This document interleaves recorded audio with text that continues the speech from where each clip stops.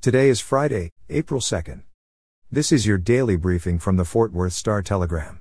The weather forecast in Fort Worth calls for partly cloudy skies and a high of 70 degrees. Our top story today: 4 men are wanted in connection with an assault on a tow truck driver that occurred in the stockyards during a massive public event on March 15 hosted by the popular YouTube prank group Nelk Boys, Fort Worth police announced yesterday.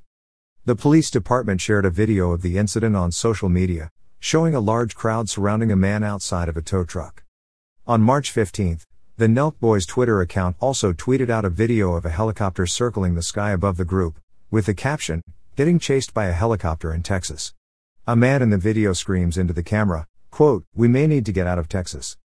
Officers determined that the driver of a car that was being legally towed approached the tow truck driver and demanded that he drop the vehicle, police said. That's when multiple people apparently assaulted the man. Anyone with information is asked to call 817-392-4635. In business news, a brewery and taproom considered an anchor point in a bustling downtown Arlington development will receive a little help from the city to keep growing. Legal Draft Beer Company at 500 East Division Street will receive a $200,000 grant to put toward hiring mid- and senior-level staff and upgrading or replacing equipment.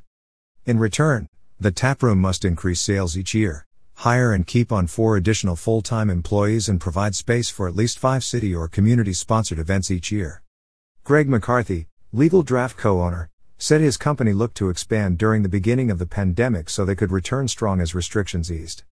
The company made $200,000 in investments last year to upgrade equipment, according to city documents. The company expects to spend around $650,000 this year, including the $200,000 from the grant. Council voted 8-1 to award the grant, with District 8 Councilmember Ruby Faye Woolridge as the only opposition vote. In pandemic news, Tarrant County reported 237 coronavirus cases and 10 deaths yesterday. The 10 deaths were the most since 13 were reported on March 22, and the 237 new cases were the most since 261 were reported on March 24. The number of hospitalized COVID-19 patients decreased by 10 to 158.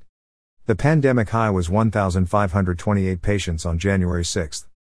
Tarrant County has now reported a total of 251,106 COVID-19 cases and 3,300 deaths. And finally today, in sports, with Texas hiring Texas Tech's Chris Beard to be its next men's basketball coach, other dominoes will drop from Lubbock to Arlington. A source said Texas is expected to hire current UTA head coach Chris Ogden to join Beard's staff in Austin. Ogden played at Texas from 1999 to 2003 and earned his degree in 2004. He was the team captain for the Longhorns' Final Four team in 2003. For the latest in Fort Worth and Tarrant County news, visit star-telegram.com.